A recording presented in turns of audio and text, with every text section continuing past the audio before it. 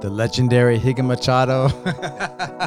What a pleasure, Man, It's a history here. oh my God. Last time we hung out, they were filming the Fast and the Furious. Was the 7?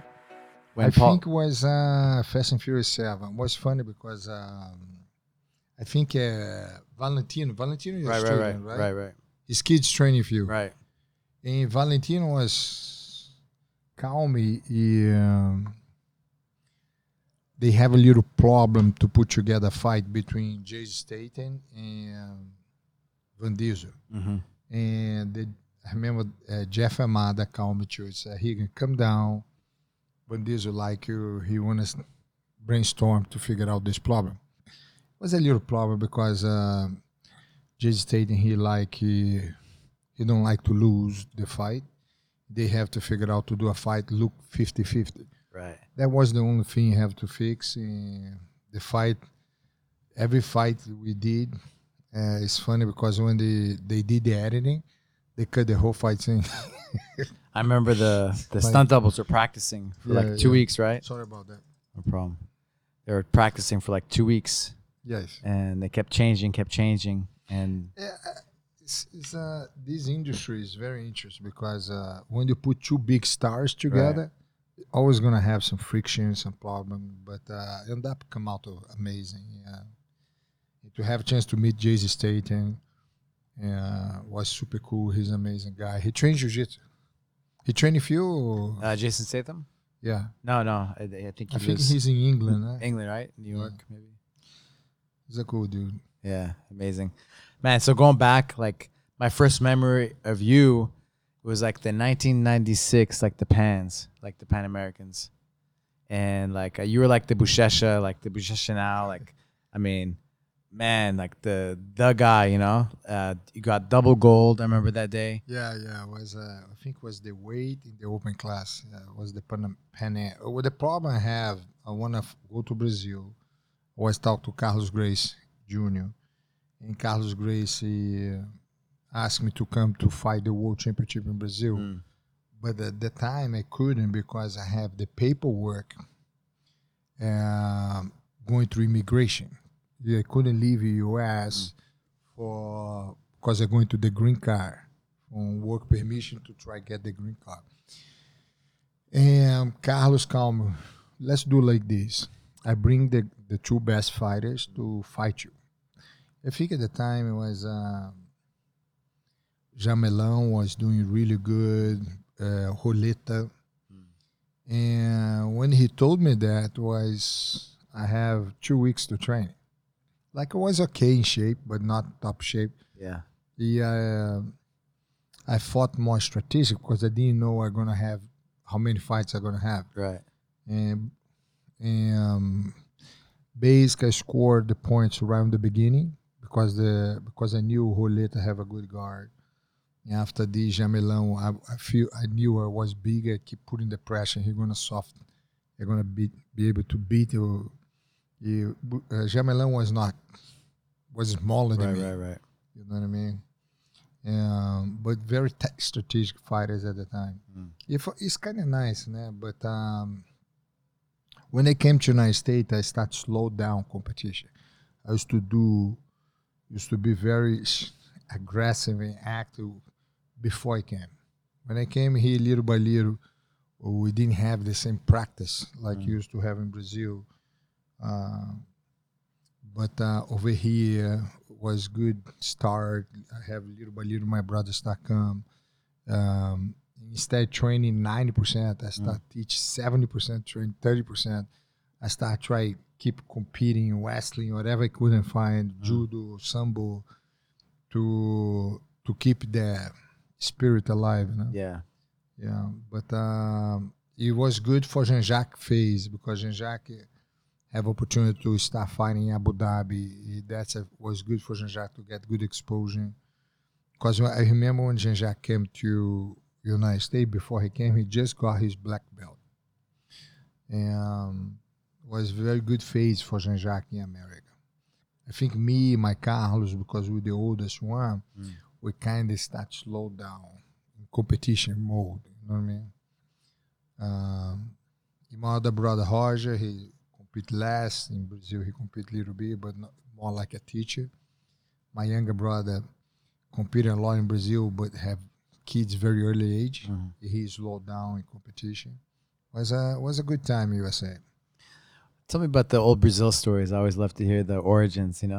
Like how was it? Because you guys came from like Carlos was them in Rio de Janeiro, like growing up doing jiu-jitsu. Yes. I tell the story. I was very start with me. I always end up starting for me for some reason. Growing up, I have a problem. Two problems. One, health was asthma. Very big problem of asthma. The second problem, I have a big problem with dyslexia. Interesting. I have a real big problem. I couldn't speak right. And for me and my brothers, I have a big problem to learn in school. And for a lot of people don't know, Carlos Grace was a doctor. And he married the sister of my mother. Carlos Grace come to my mother and said, let me take care of this kid. I'm going to help his health. Basically, I moved from a small city to a big city to live with Carlos Grace. And my cousins. From there, I start training jiu-jitsu with Carson and Halls. Carson and Halls have a school together, like brothers, in Copacabana. And I doing swimming twice a day, doing the Grace diet, and going to a specific school for dyslexia to figure out how what's the problem, why. And by training like this, very consistent, I come to a point. Carson Hall said, "This kid is doing okay. You have to pick one. You can't train it with Carson and me. You have to choose." Because I was closer to the kids of Carlos, Carlos Grace Jr., Colin Grace.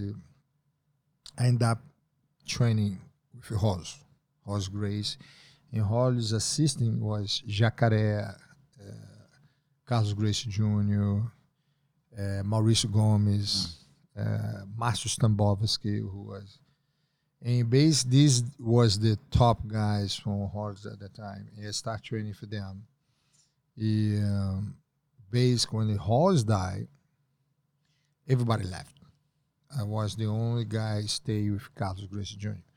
Basically, like 90% left. Everybody went to training for Rickson because at the time Rickson was the champ.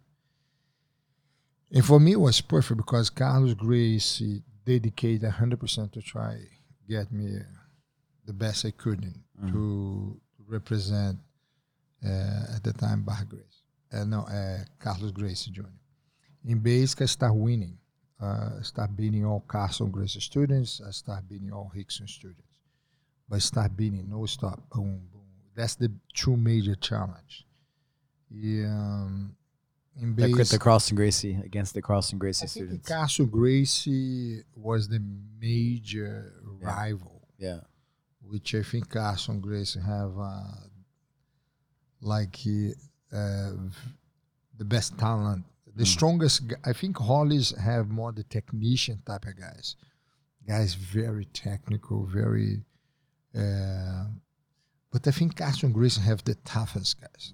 I don't believe Carson Grace have students better techniques than Carlos and Halls. But I think Carson, the way he coached the guys in competition was very aggressive. Not Carson students don't come 100% after you. That was a good for competition. Carson was a very good coach for competition. I think he was a good challenge for Hoss Grace's team at the time. But when Hoss died, I come the number one guy from Carlos Grace Jr. to fight against Carson students and Rickson Grace students, the other schools, but that was the two major schools. And I beat everybody. I beat all the Carson Grace top students. I beat all Rickson students. I ended up fighting with Rickson. Have one guy who was very tough, who was his right-hand guy, one of his top students, Marcelo Bering. I beat Marcelo Bering in competition 3 times. Carson, all his top guys at the time competition who I thought I beat. Was based like I dominate the competition for 9 years, no loss. Almost I did almost 365 fights, no loss. This you one day I have 19 fights. The day I have 19 fights was when there was purple belt. I was younger, I able to fight in junior division and adult division, but I fought in the weight and the open class in both. I remember the time Helio Gracie said, "You can fight both, no problem." And He said you can't fight? He said it's okay. That's okay. And but end up fighting a lot. I didn't know I have too many fights like that, but end up submit all the 19 fights, and people start pay attention, like, who the fuck is this kid who doing that well? And this new sponsors company, the owner was a guy named Mauro Talben, who died later, but he was the first guy who got the interest to sponsor jiu-jitsu competitions. He created this Copa company, who was the first big event who he put in this a lot of money, posters, market, got a big exposure in national TV, and was a big event. And the event was packed, everybody watching. It was the gymnasium didn't have one seat left, right? And I remember when they finished that was before the Worlds, huh? The first World Championship? Yes. Some years before. Yes. This was the event ended up fighting Rickson because the problem, Rickson supposed to fight a guy named Ricardo, which nickname Americano at the time, was a phenomenal competitor, good judo guy. Yeah. But he hurt his shoulder. And I supposed to fight a guy who I won 3 times before, was Palhares. And what happened, the sponsor was not happy because it was the last day event and the media come to cover. And Haley said, we need to put a show. We need to put a show. You don't have a choice. And I ended up talk to Rickson. And Rickson in the beginning said, I'm not going to fight He basically my student. Come to train for me twice a year for years. And he come to me and said, I'm not going to fight Rickson. But the organization said, we need the fight because that's the only fight that's going to be important for the sport. You're not fighting for you. Fighting for the sport. That's the moment you guys have to fight. And Rickson came to me and he said, Higan, we're going to have to fight. I said, Rickson, I love you, my coach. It would be my honor to go over there to raise your hand. But in case you ask me to fight, I will fight. I'm not going to look at you as my cousin. And Rickson looked to me, okay, let's go. Let's go to a war. And I said, okay, let's go to a war. And that's what happened. That's why people like, because we come for war. Even beside he being my cousin and stuff, we realized, you know what? We got to fight. And you got to fight, let's fight. And it's funny because when you step the ring, he want to kill me, I want to kill him. In that kind of fight, which I love it because it's a kind of fight like nothing hold back. We didn't care about points. We care like, I will submit you. My goal was to throw his head on the ground. I brought the animal who was good to have. And because that, we come to a war. But what I learned that day through Rickson is the most strategic fight. A lot of people don't know about that, but Rickson, he is the most strategic fighter I have opportunity to fight against because he realized in the beginning I'm gonna come like a bullet, and one thing Rickson is very strong is he survived the attacks. You come after him like I'm gonna submit. He keep escaping, but he escape come after you. He don't let you breathe. And after a while, I realized he start winning inch by inch. Longer the fight I go, I realized by feeling the fight, that's what make it different from at the time of fighting Rickson. Was the experience um, of a strategic who was missing a little bit in my game, because at the time I fought him, I just turned 18. I was 17, turned 18. And Hicks was around 26. He was stronger. I still not massive. I never feel like stronger like Hicks. I have the ability, I have the endurance, but I learned so much that day to fight Hicks. It's amazing because company is gonna restart again the events in Brazil. If they come, they wanna give me a war, like company create this fight of the century, and they wanna give one to Hicks and one for me for that fight, because that's one of the fights a lot of people talking about. The fight between Hig and Rickson, the cousin, the coach, the student, two cousins. This was a good buzz for the history for the sport. history. Yeah, it was good. It's like it was a good experience. Even like somebody asked, you have opportunity to fight. Even like when they come bigger, stronger, better athlete, better everything. People ask, do you have a chance to fight Rickson again? With today conditions, you big and stronger, everything. I said, no. I'm going to tell why. Because Rickson, for me, was not like just a fight as some athlete. Rickson for me was a mentor in Ohio who gave me what I need to grow on the sport. And for me, I said, it's not going to build me up more than what I am. You know what I mean? I like to keep the mentor alive in my mind.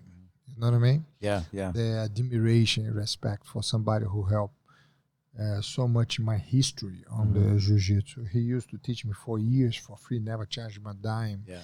He wake up 6 in the morning to teach me and Jean-Jacques. And today we're very close. We become very good friends. He's very close to my younger brother Jean-Jacques. They always train and talk and stuff like that. Rickson, for me, is still a phenomenal library of technology, history, details. I have a lot of respect for Rickson. Reminds me of there was a documentary series on Michael Jordan. Yes. And Kobe Bryant had a piece in it, and they tried to compare the greatest of all time. Yes. And Kobe Bryant's like, they tried to compare us, me and Michael Jordan, but there would be no Kobe Bryant if there wasn't Michael Jordan, because he shared with him, he showed him some things. Yes. So I think to have the opportunity to battle with Rickson in his best time, for me, was a good experience as an athlete to go and fight at the time the number one of the country and don't back up. Like, let's go to war. I think the reason I come success as an athlete, for some reason I got addicted to that kind of feeling, because I didn't care much about medals or titles. What I care, what Carlos and Hollis like me, even Carlos Gracie like me, I want to go to war. I want to find the guy across the street, across the mat, look in my eye like, want to kill me, I want to kill him. We go to the mat, we go to war. In the pleasure of the victory after what I was addicted, you're only able to get the feeling by going to a real good war. Sometimes I go on the mat, I get somebody who you feel don't want to fight you, and you go over there, you beat him, and I couldn't get any pleasure. Says, okay, that's like a training that can. Yeah. But when you get the guys from Carson, the guys, Marcel Beringer, all these amazing, at the time, the best what they have at the time, I love it. I said, man, let's go. Yeah. Let's go have fun. I got a little bit of taste of this era of Carlson Gracie. Like, it seemed like he wanted to do everything he could do to smash Carlos Gracie Jr. guys, at the tournaments. And then the vice versa, Carlos Gracie Jr. like disliked, not disliked, right? But it was a good rivalry. No, it brought out the best in everybody. Was a healthy rival. Brought out the best of everybody. I think it was the beginning was Carlos. No, was the biggest rival was Carson Grace against Ross Grace. After this, come a rival between Carson against Carlos Gracie Jr. and Rickson Grace group. And little by little start create like these guys from North Rio. They come out the idea to get like 200 small schools and create a team. And they create the new union. Novo União, yeah. Yeah, these guys collect all the best guys from 200 academies and create the new union. It become a new big rival. Because it's not one school, it's 200 little schools. And they start select the best guys. I remember have André Pernanez come one of the top guys from CAS. He used to be a student of CAS. He come one of the top guys. If you're another guy, they create this stuff. After this was nice because one the Hall student guy who I grew up training the same team was Jacaré. He little by little create Aliança. E Aliança come a big rival against Barra Grace and some of the other academy. From Aliança start break down a piece, create Actos, create Checkmate, create all these little things, which is the nature. And it's kind of interesting to see other groups coming. You know what I mean? Now Atos to come piece of Aliança. But it's the sport right now is amazing. The guys, they're phenomenal, huh? The athletes. It's the level of athletes step up like 5 levels up. I think you start compare the level of the athletes. It's like the same level of the athletes of UFC. You see the guys training 3-4 trainers. And super nutrition, super weight training, super this, super that, and have great performances. I think I remember I was watching won the World Championship. I think I saw this picture. When the guys finished the fight, he opened the screen. I forgot his name, but he opened after winning the titles. Open, he was flexing, shredded. I look like a bodybuilder. So, oh God, that level is up, because these athletes now are super athletes, you know. And to see how the rules change from, because at the time I used to compete it was points. Now I have points and vantage. Into now the athletes get so super athletes. They don't fight much to points. They fight for little vantage. I've seen guys come a world champion with 2 vantage. To this, to do that. You know what I mean? It's amazing to see the evolution of Abu Dhabi, to have a chance to see now this evolution of no gi, who create this balance in jiu-jitsu, jiu-jitsu gi, jiu-jitsu no gi, and now create all this academy who plan Hollywood only do no gi. Right. Eddie For Bravo. me, Eddie Bravo, it's amazing. It's amazing. Yeah. How did you get into Sambo? You know, you did Sambo too. Sambo, I have a friend from Australia who was teaching the garage. I used to teach in the garage with Royce and Rickson.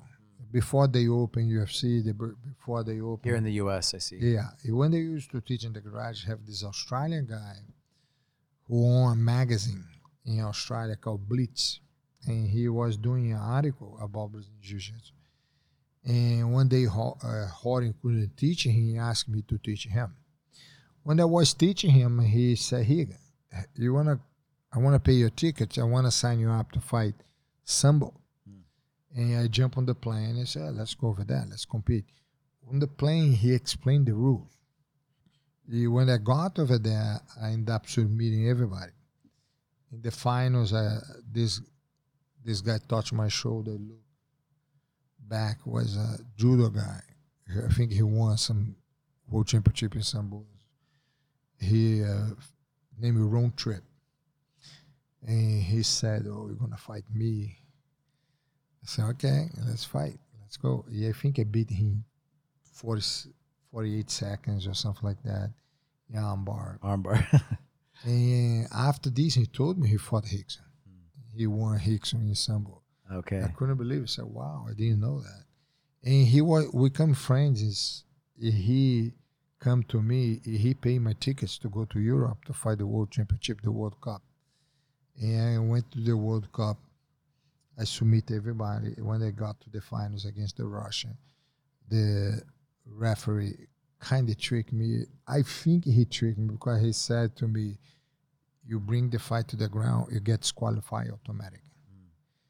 The whole fight on the final had to be standing. Was not true. Yeah. I realized, oh shit, I go to the fight, I'm going to try to throw the guy, I don't have a choice. And I played the judo game. And the guy ended up winning by vantage, the Russian guy and stuff. And for me, it was a silver medalist. After this, I went to fight the World Games, and that bronze. After this, I fought the World Cup again. But the third time I fought, I won. I submit everybody. I won the gold medal and stuff. But after this, I quit because I have opportunity. Jiu-Jitsu start coming back to America.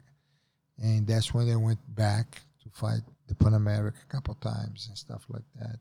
The Joe Moreira tournaments, right? There was it the first one? I fought one time one guy named Leo Dalla won the events. A few other guys, I think. But Leo Dalla was what a character. I got him every submission. You couldn't get him. He hold his arm. I said, man, what an athlete. I got respect for him because you fought the guy resist. Yeah. And survive all your attacks. Didn't give up. Yeah. But it was a good time for Jiu-Jitsu. That phase of beginning of Jiu-Jitsu. I remember you. We went to Brazil. You were blue belt. We went to train Barra Gracie, right? Yeah. Yeah.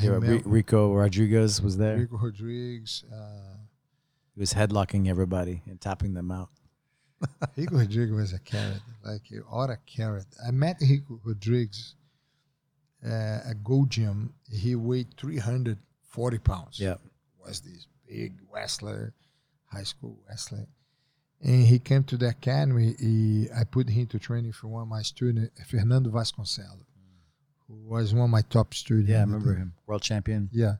And Fernando Vasconcelos choking him, he passed out on top of him. Fernando, hey, he can take him, he's passed out.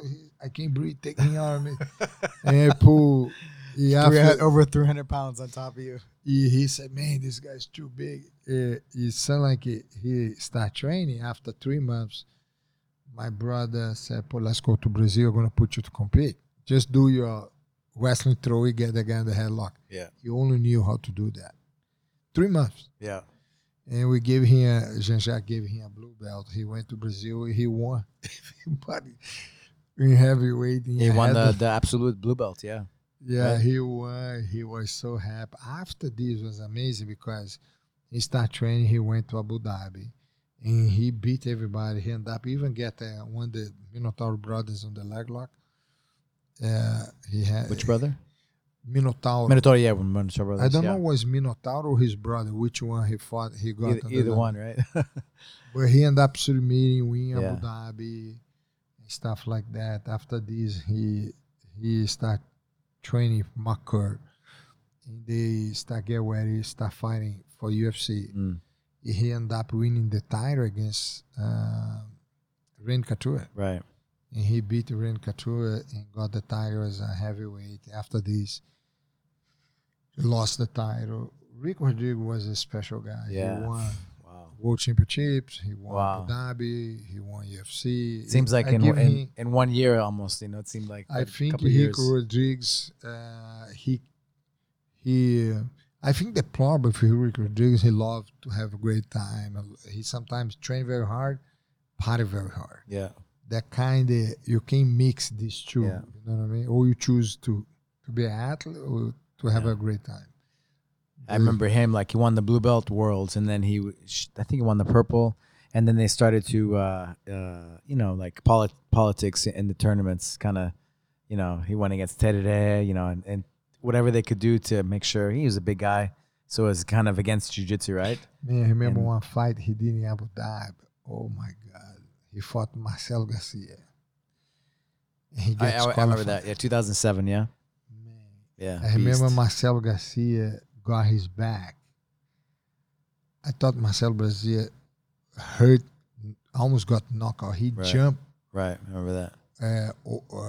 Marcelo Garcia got his back. He stand up. He jumped, throwing all his weight on top of Marcelo Garcia. The Prince got so mad, I almost qualified and stuff like that. Yeah, it's, but Rigo Rodriguez was a good it's student. phenomenal. Yeah, Phenom. was a great guy. Phenom.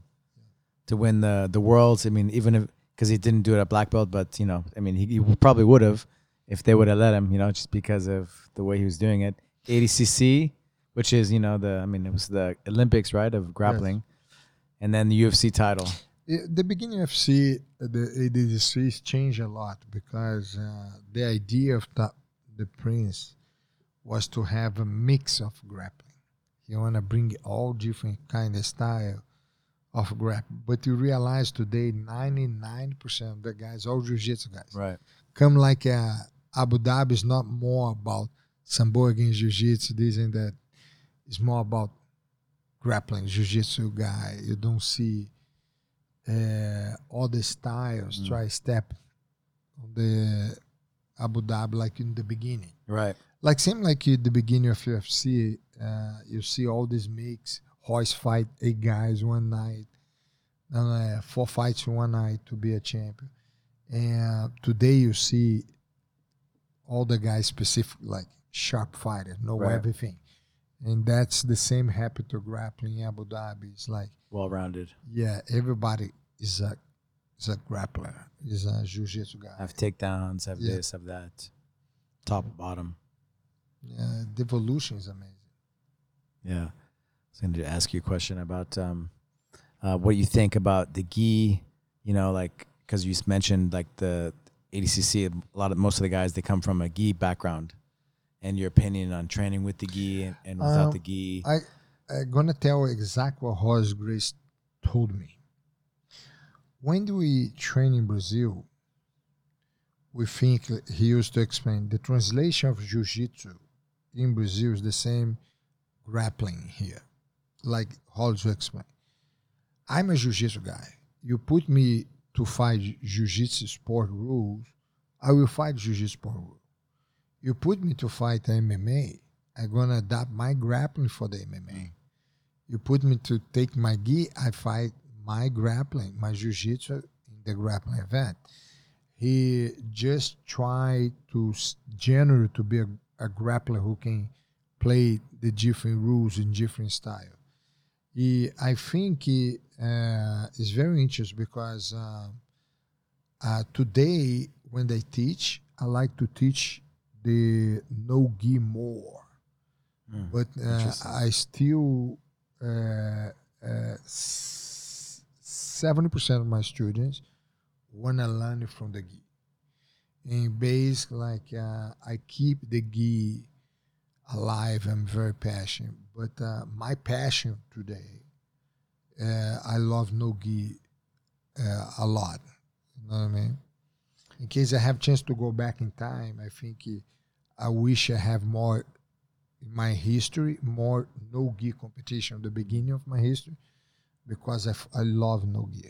I love it. I think the wrestling mix, the takedowns, the different ways you're more free to play. You know what I mean? Yeah. And I think the gi gives you so much tools like spider guard game. Put like now all this lapel, hold the legs, the warm guard, all these little things is amazing. It's amazing. But like as a teacher, I have to keep learning both. Both, yeah. I'm consistent learning. It's funny because I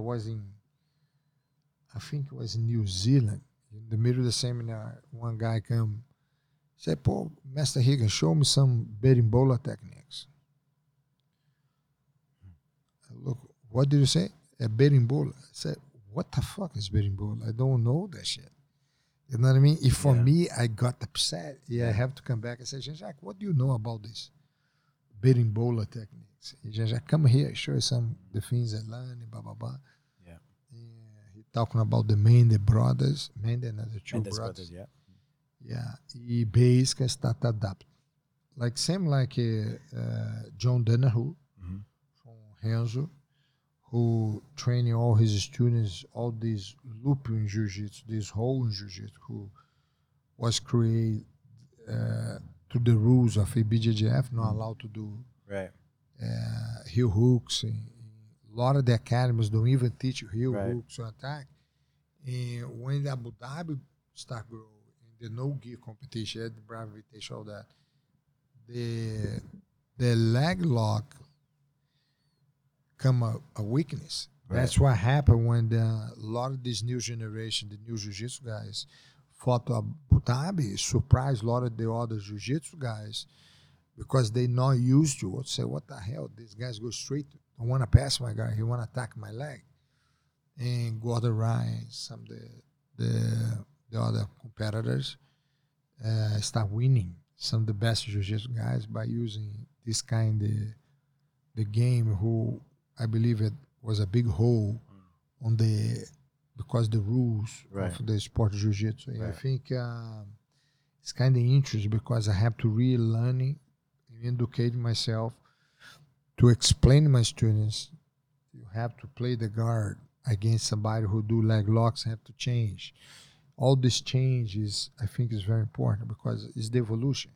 You want to keep yourself update to teaching this and that. You have to be a consistent, humble student. You know what I mean? I don't believe in never know enough. I think I always have the new generation who come with good techniques or good method of training, new drills. Say, man, I'm open to learn. You mentioned Barambolo, and I remember I learned a Barambolo counter technique from I think it was from you or one of your students. Barambolo to lock the leg in. Really nice technique. Yeah. And, it's funny because it's a chess game, you know, Right. the chess game of jiu-jitsu. What keep me alive? You know what I mean? I love it. I love to sit down with some of my students and play around. They say, "Show me this, show me that." Always have some guys who explain something new I don't even know. That for me is amazing. Yeah. You said you wish you would have done more no-gi Yeah. tournaments. I think they probably didn't have those tournaments No, right in your day. no. One of my was- biggest passion was wrestling.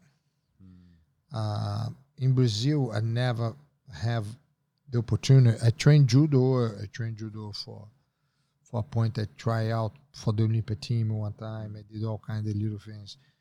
But the no-gi wrestling, when I start have opportunity, I start training. I fall in love right away. I training first in some people in high school, college, have chance to train with some of the Olympia centers and to training camps with some of the best guys in this wrestling. I start to see a complete different world in which I start falling in love. And I start like, man, I love this.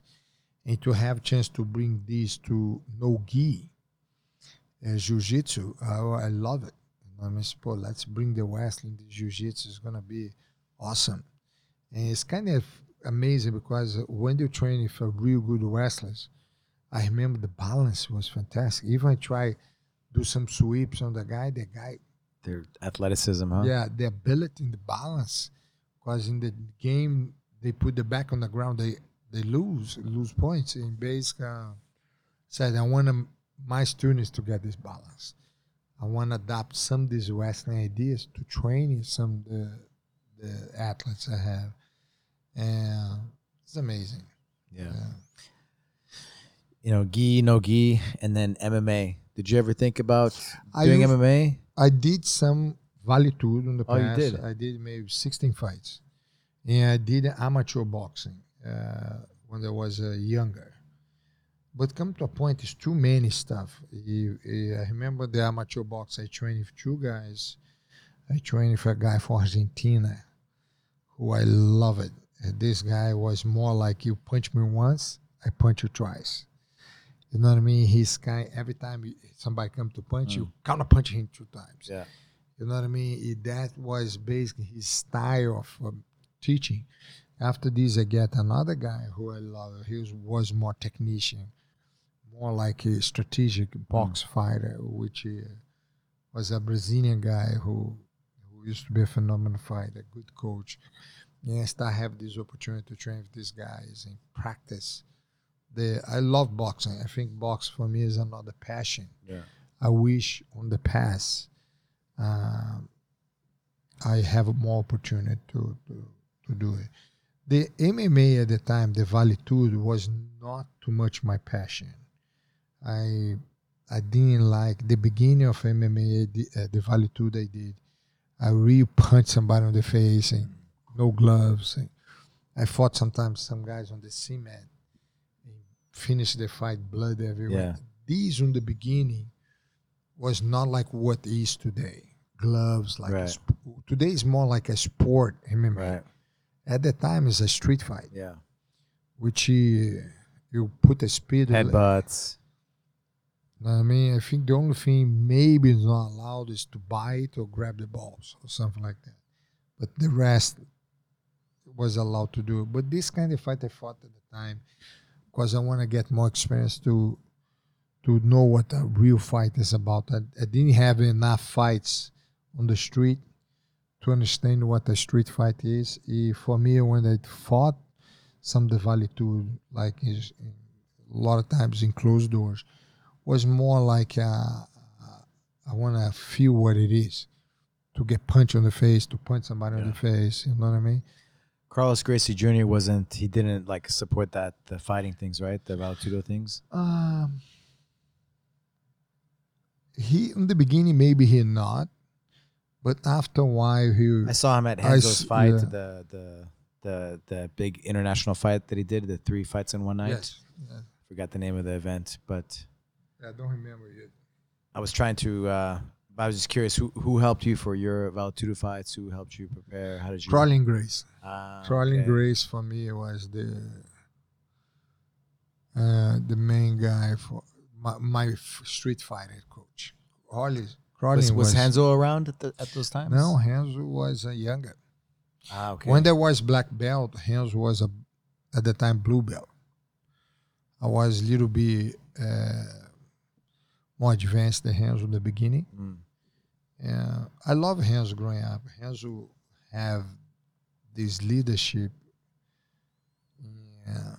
And he was a very interesting character growing up. He never back up for a fight. I never seen Hanzo not back up a fight. I see Hanzo fight guys twice his side and didn't give a shit. He have not just him, but I saw Half. I saw Haya. Haya Grace was a very interesting character. For me, I think he have the wise ability to fight on the street who I don't have at all. You know what I mean? I think like the street, you put him in the street to fight, I think I'd be more like focused. Oh, I'm going to take you down and try to choke you. Not like the street has changed the strategic a lot. There's not much rules.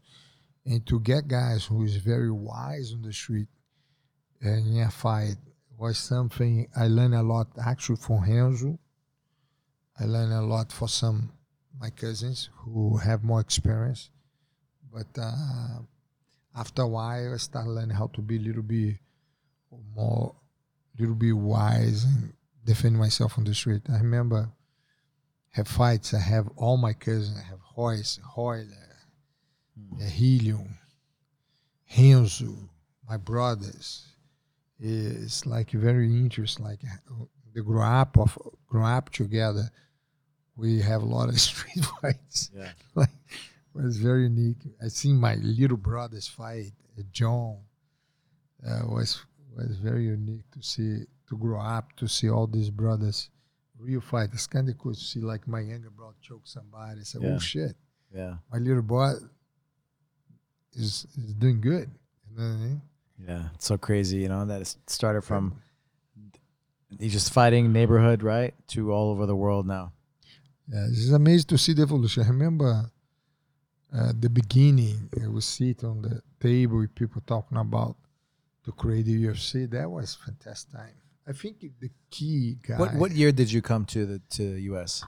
1989 or something. 89, that yeah. early. Okay. Or 1990. I was always wondering why I didn't see you at the Worlds, in those early days, No, the problem, the World Championship in the beginning, the first 3 or 4 events, I went through a difficult time for the paperwork. The visa, right? The visa. Yeah. And that's when Carlos said, no, I bring the fighters to you.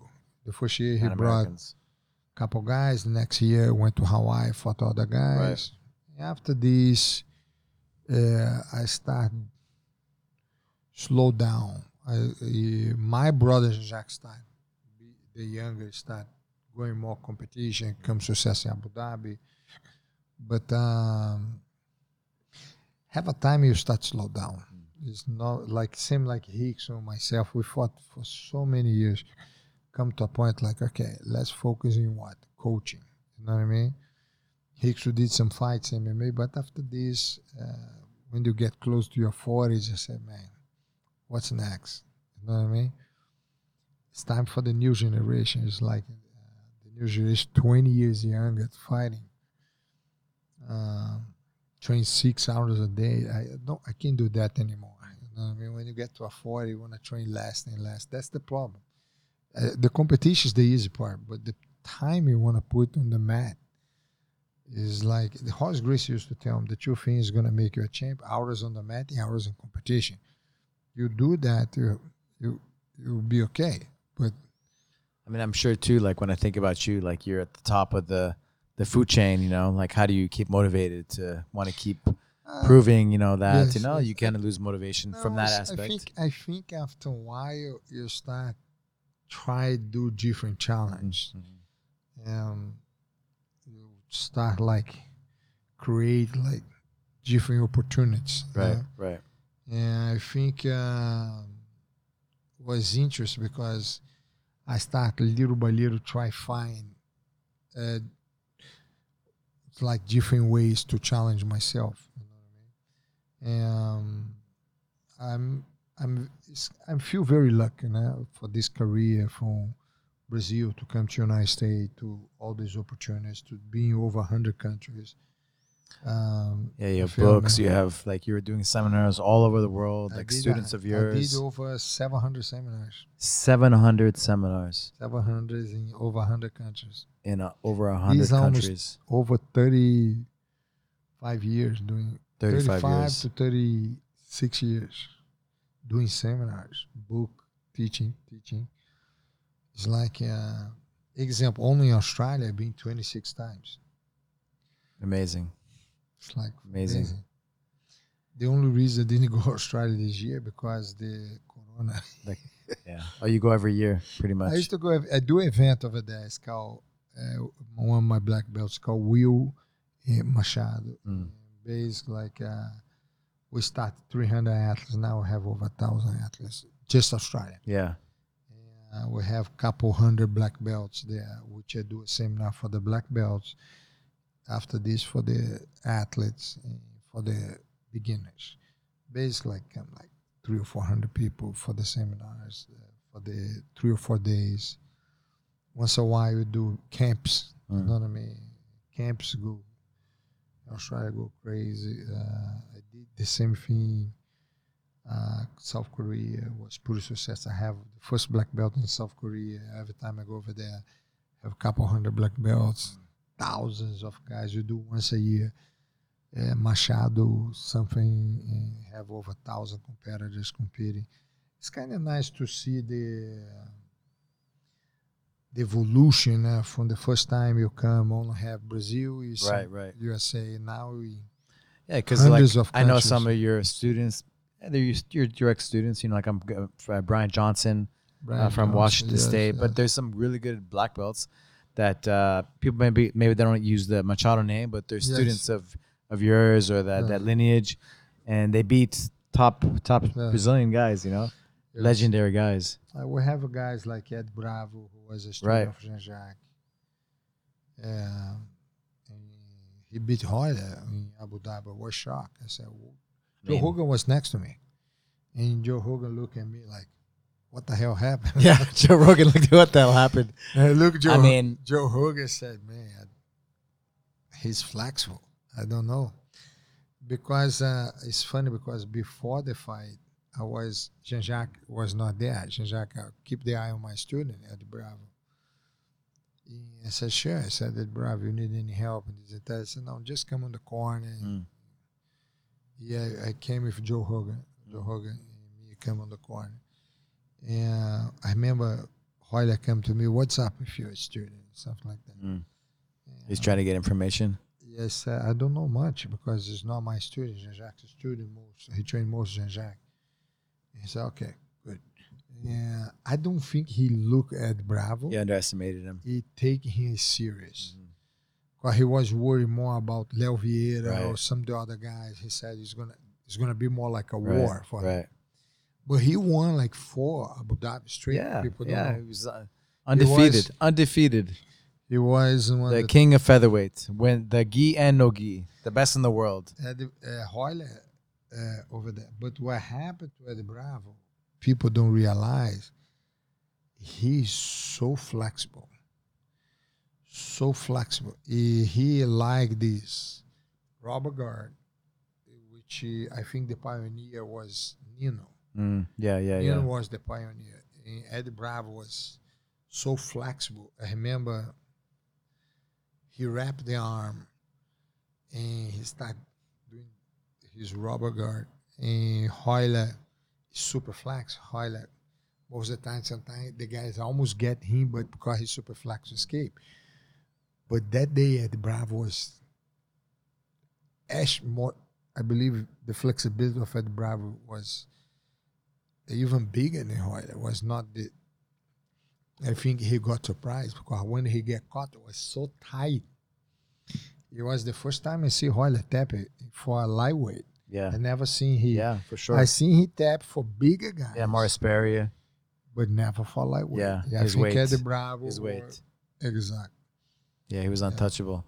And what's crazy about Eddie Bravo too is I've known him since he was blue belt also, is that he was like a hobby guy, right? Music but he loved jiu-jitsu. Yeah, of course hobby, but he did it every day. He was immersed, you know. Eddie Bravo. But he started later in life. He wasn't like a kid growing up. I remember when I met him.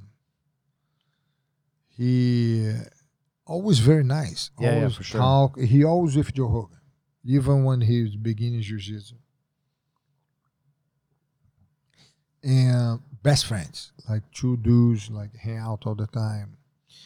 But Eddie Bravo, he always stay extra time at the academy. I remember that. I give him the credit because he trained. He always come out with some crazy techniques. What do you think about? And he would share with everybody too.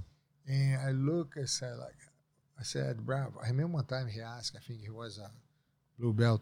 What do you think about this technique? I said, Bravo, my philosophy is like this. You go to the competition. You're able to do it. I love it. Yeah. But I don't know, man. It's like, looked too crazy for me, but he went to the competition. He did. And he did it. And he submitted like 3 fights and said, Bravo, this technique is good. Was the twister or something? Right. He submitted the 3 guys, 3 tough guys. He said, man, this Ed Bravo is unique. And Jean-Jacques said he's unique. It's like every 100 students have maybe one Ed Bravo. Ed Bravo was the very unique guy who do a lot of different stuff. The rubber guard, he capitalized well for his flexibility. And it was very interesting how well he discovered a loop on the jiu-jitsu game. And that loop of the rubber guard gave him an extra leverage a lot against some of the jiu-jitsu guys because a lot of guys didn't expect somebody flexible to come and put the foot, the omoplata. I mean, that come in his trademark. Unbelievable that what he did with Royler Gracie. You can't take that away from him. He created the technique electrical chair. Watching Royler fought him. He stretched because Royler is super flexible. I saw that. The second time you're talking about? The second time. The second time. I look like Royler. I mean, man, the first one, okay. The flexibility for Royler was unbelievable. But the first one, right? You're like, oh, not the fluke, but the fact that you would think that Hoyle he would respect him the second time. I But- think, agree. I think Hoyle is a warrior, but I think Hoyle is more, Hoyle been fighting. Yeah, for sure. I think Hoyle did the right thing. I said, man, it's time. Yeah, You know what I mean? Less than usual. I think Hoyle was 10 years or 15 years. no, for sure. Top of the food something, chain. Top. No, older than. Right. But Ed Bravo was a very unique guy. I think what he created by creating his event at Bravo Invitation to create the planet. 10th Planet, yeah. 10th Planet, I think was very unique, something new, fresh. And I see a lot of these. Good for jiu-jitsu. Yeah, this is good for the sport. Yeah. It's good to have an American guy with different ideas to bring, because give a variety for people to learn. Right. The right. bottom line, everything comes from this. It's the same thing in some way, but it's good to have different ideas, different open mind. Yeah. You know what I mean? Who come out with something fresh. That's why the guys over there in New York, that John Danaher, I'm a big fan of him, because he's unique. He remind me of the Bravo in some way. He's this guy who come out with a different vision of how he gonna train a lot of his fighters, and he manufactured these fighters, and these fighters start delivering, and that is amazing. I'm super happy to have guys like that who keep open people's mind to learn. For me, that's why I love jiu-jitsu, because I say, man, keep learning. Never stops, right? Yeah, never always open-minded, always learning. Yes. Yeah. How did your whole training celebrities? You train Keanu Reeves, Sam get belted. How did that whole? I mean, there was Chuck Norris. I remember seeing old pictures. Can I tell one thing? I never liked Hollywood. I think what happened to me in the industry. I met Chuck Norris, and I met Steve Seagal, and I met a lot of these guys. I started doing some things here and there, but it was not my cup of tea. But when they opened school in Beverly Hills, I have my first student was Ashton Kutcher. And little by little, one celebrity after celebrity after celebrity. And little by little, end up working Fast and Furious, end up working with John Wick, with 8711. I start little by little getting involved in this world. I start bring jiu-jitsu to do a collaboration, more like a advisor. From advisor, I said, let me see what I can do. I become a fight choreographer. From fight choreographer, now I become a stunt coordinator. Now I said, I'm a stunt coordinator. Let's try see the next step. Who's second unit director? Maybe you never know, be a director for action film. But right now I direct 2 films. Don't direct 2 films. Stunt coordinator 2 films who come really good. One was a wrestling film, and the other a wrestling. Yeah, film. for high school. Okay. High school kids in 1984. Nice. It was an amazing story.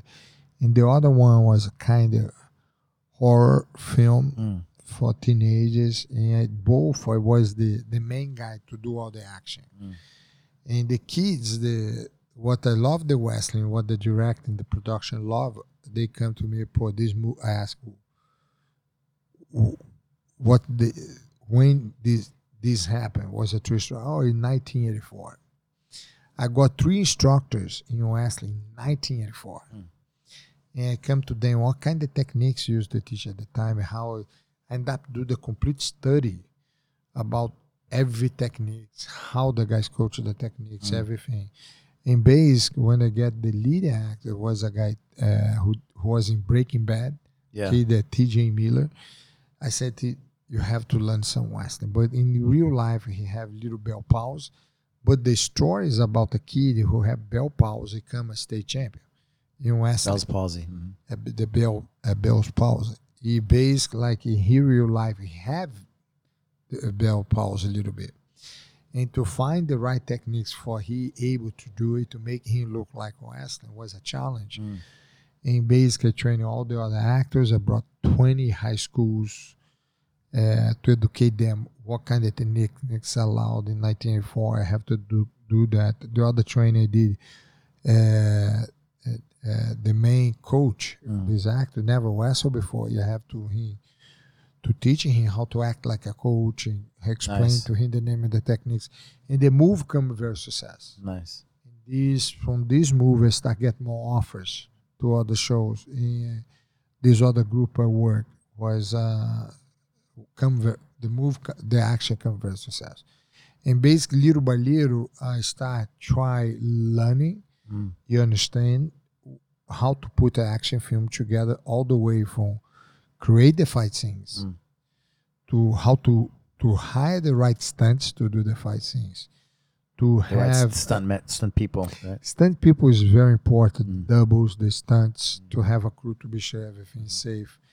The wire work is fantastic when you understand how to work with your wire, the FX, the green screen, all these little things. Understand how to connect the guys who do explosion, car chase, everything. All these little things is things you're learning in a way to, because to be a stunt coordinator, you have to understand how to put a good action, how to film the action, how to edit and put the sound the action. All these little things is the basic understand. You have to understand how to create that little action. And it's almost like more you do, better you're gonna get. Yeah, I'm motivated because I did too. Have offers to do a few more.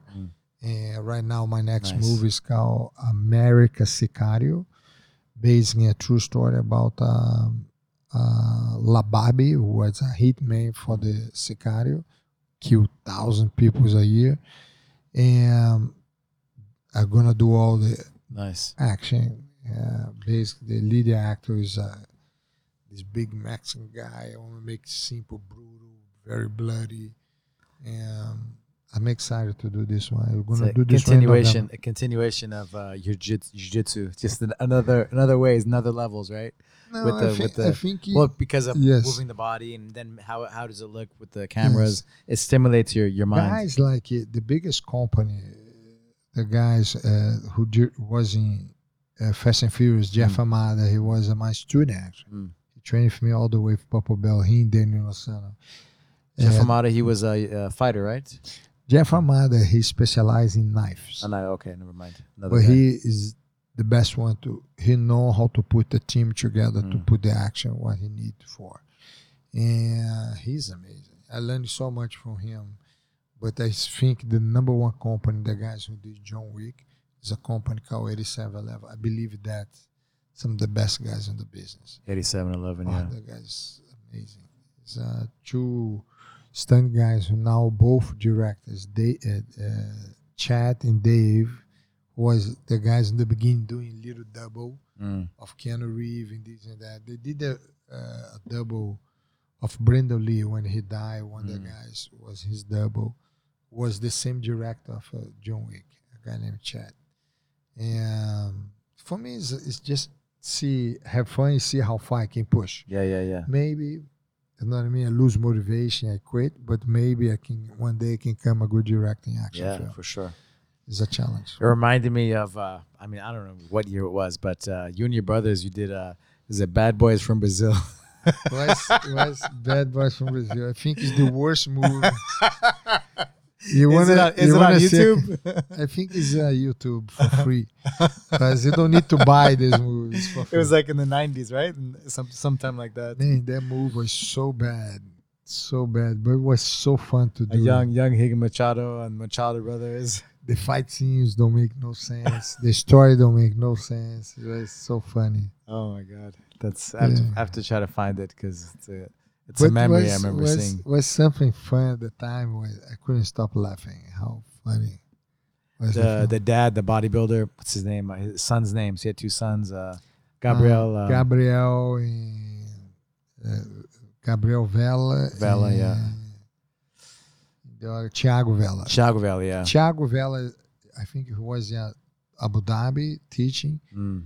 Now he's back in Brazil, and the other one I think back and forth Brazil and São Paulo or something like that. Mm. Good kids. Yeah. Was a yeah. student of Haya. High, I right, agree, so. right. But he was their dad was in the movie too. I remember. Yeah, his father was a huge bodybuilder, Yeah. very successful bodybuilder in the past. He's Luis de Freitas, Yeah. nice guy. Brazilian, right? Was Brazilian, but he's Half American or something. yeah. He grew up here. Here, yeah. Yeah, That's I it. remember he born in Brazil, but been living here for 40 something Yeah. years. Yeah, Yeah, amazing. good guy.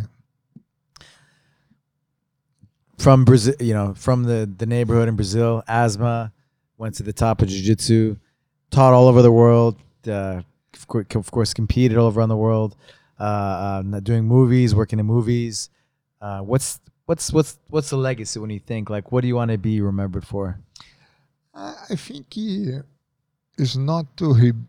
I think the key for the Machados, we come with a philosophy. We come to this culture. We create a culture. Say, hey, the only way we keep together as a brother is leave the ego outside.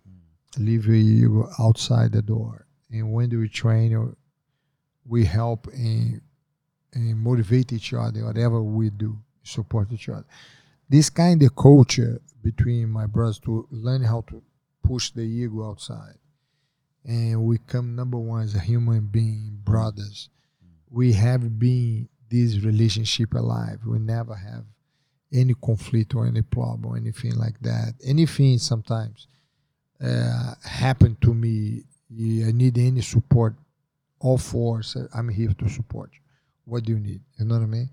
And this is kind of something I tell people, like, don't let your ego interfere your life. Don't let greedy interfere your life. Because a lot of times problems you have, a lot of people, even my family, is ego, sometimes greedy, create separation. And I think we have chance to push all this on the side. We be everybody together 100%. It be 10 times better for family, 10 times better for the sport, for the students. You know what I mean? But sometimes life creates separation because ego, sometimes greedy, you know what I mean? Envy. That's basic what I tell people. Don't let these affect you. Try keep focused to be humble. Try keep wake up every day moving forward, not moving back, or not get stuck with your life. Whatever you do with passion. It's not for the money. You do with passion. I guarantee, like I tell people, you love jiu-jitsu, jiu-jitsu is gonna love you back. You love life, life is gonna love you back. Everything you put your heart, you're gonna have good results. That's them. Yeah, thank you. You're welcome. Yeah, awesome. Thank you so much for your It's my time. pleasure, my pleasure. Hopefully they have the Jiu-Jitsu World League events again Yes. when we come back from the COVID times. Yes, I Oh hope my so. God.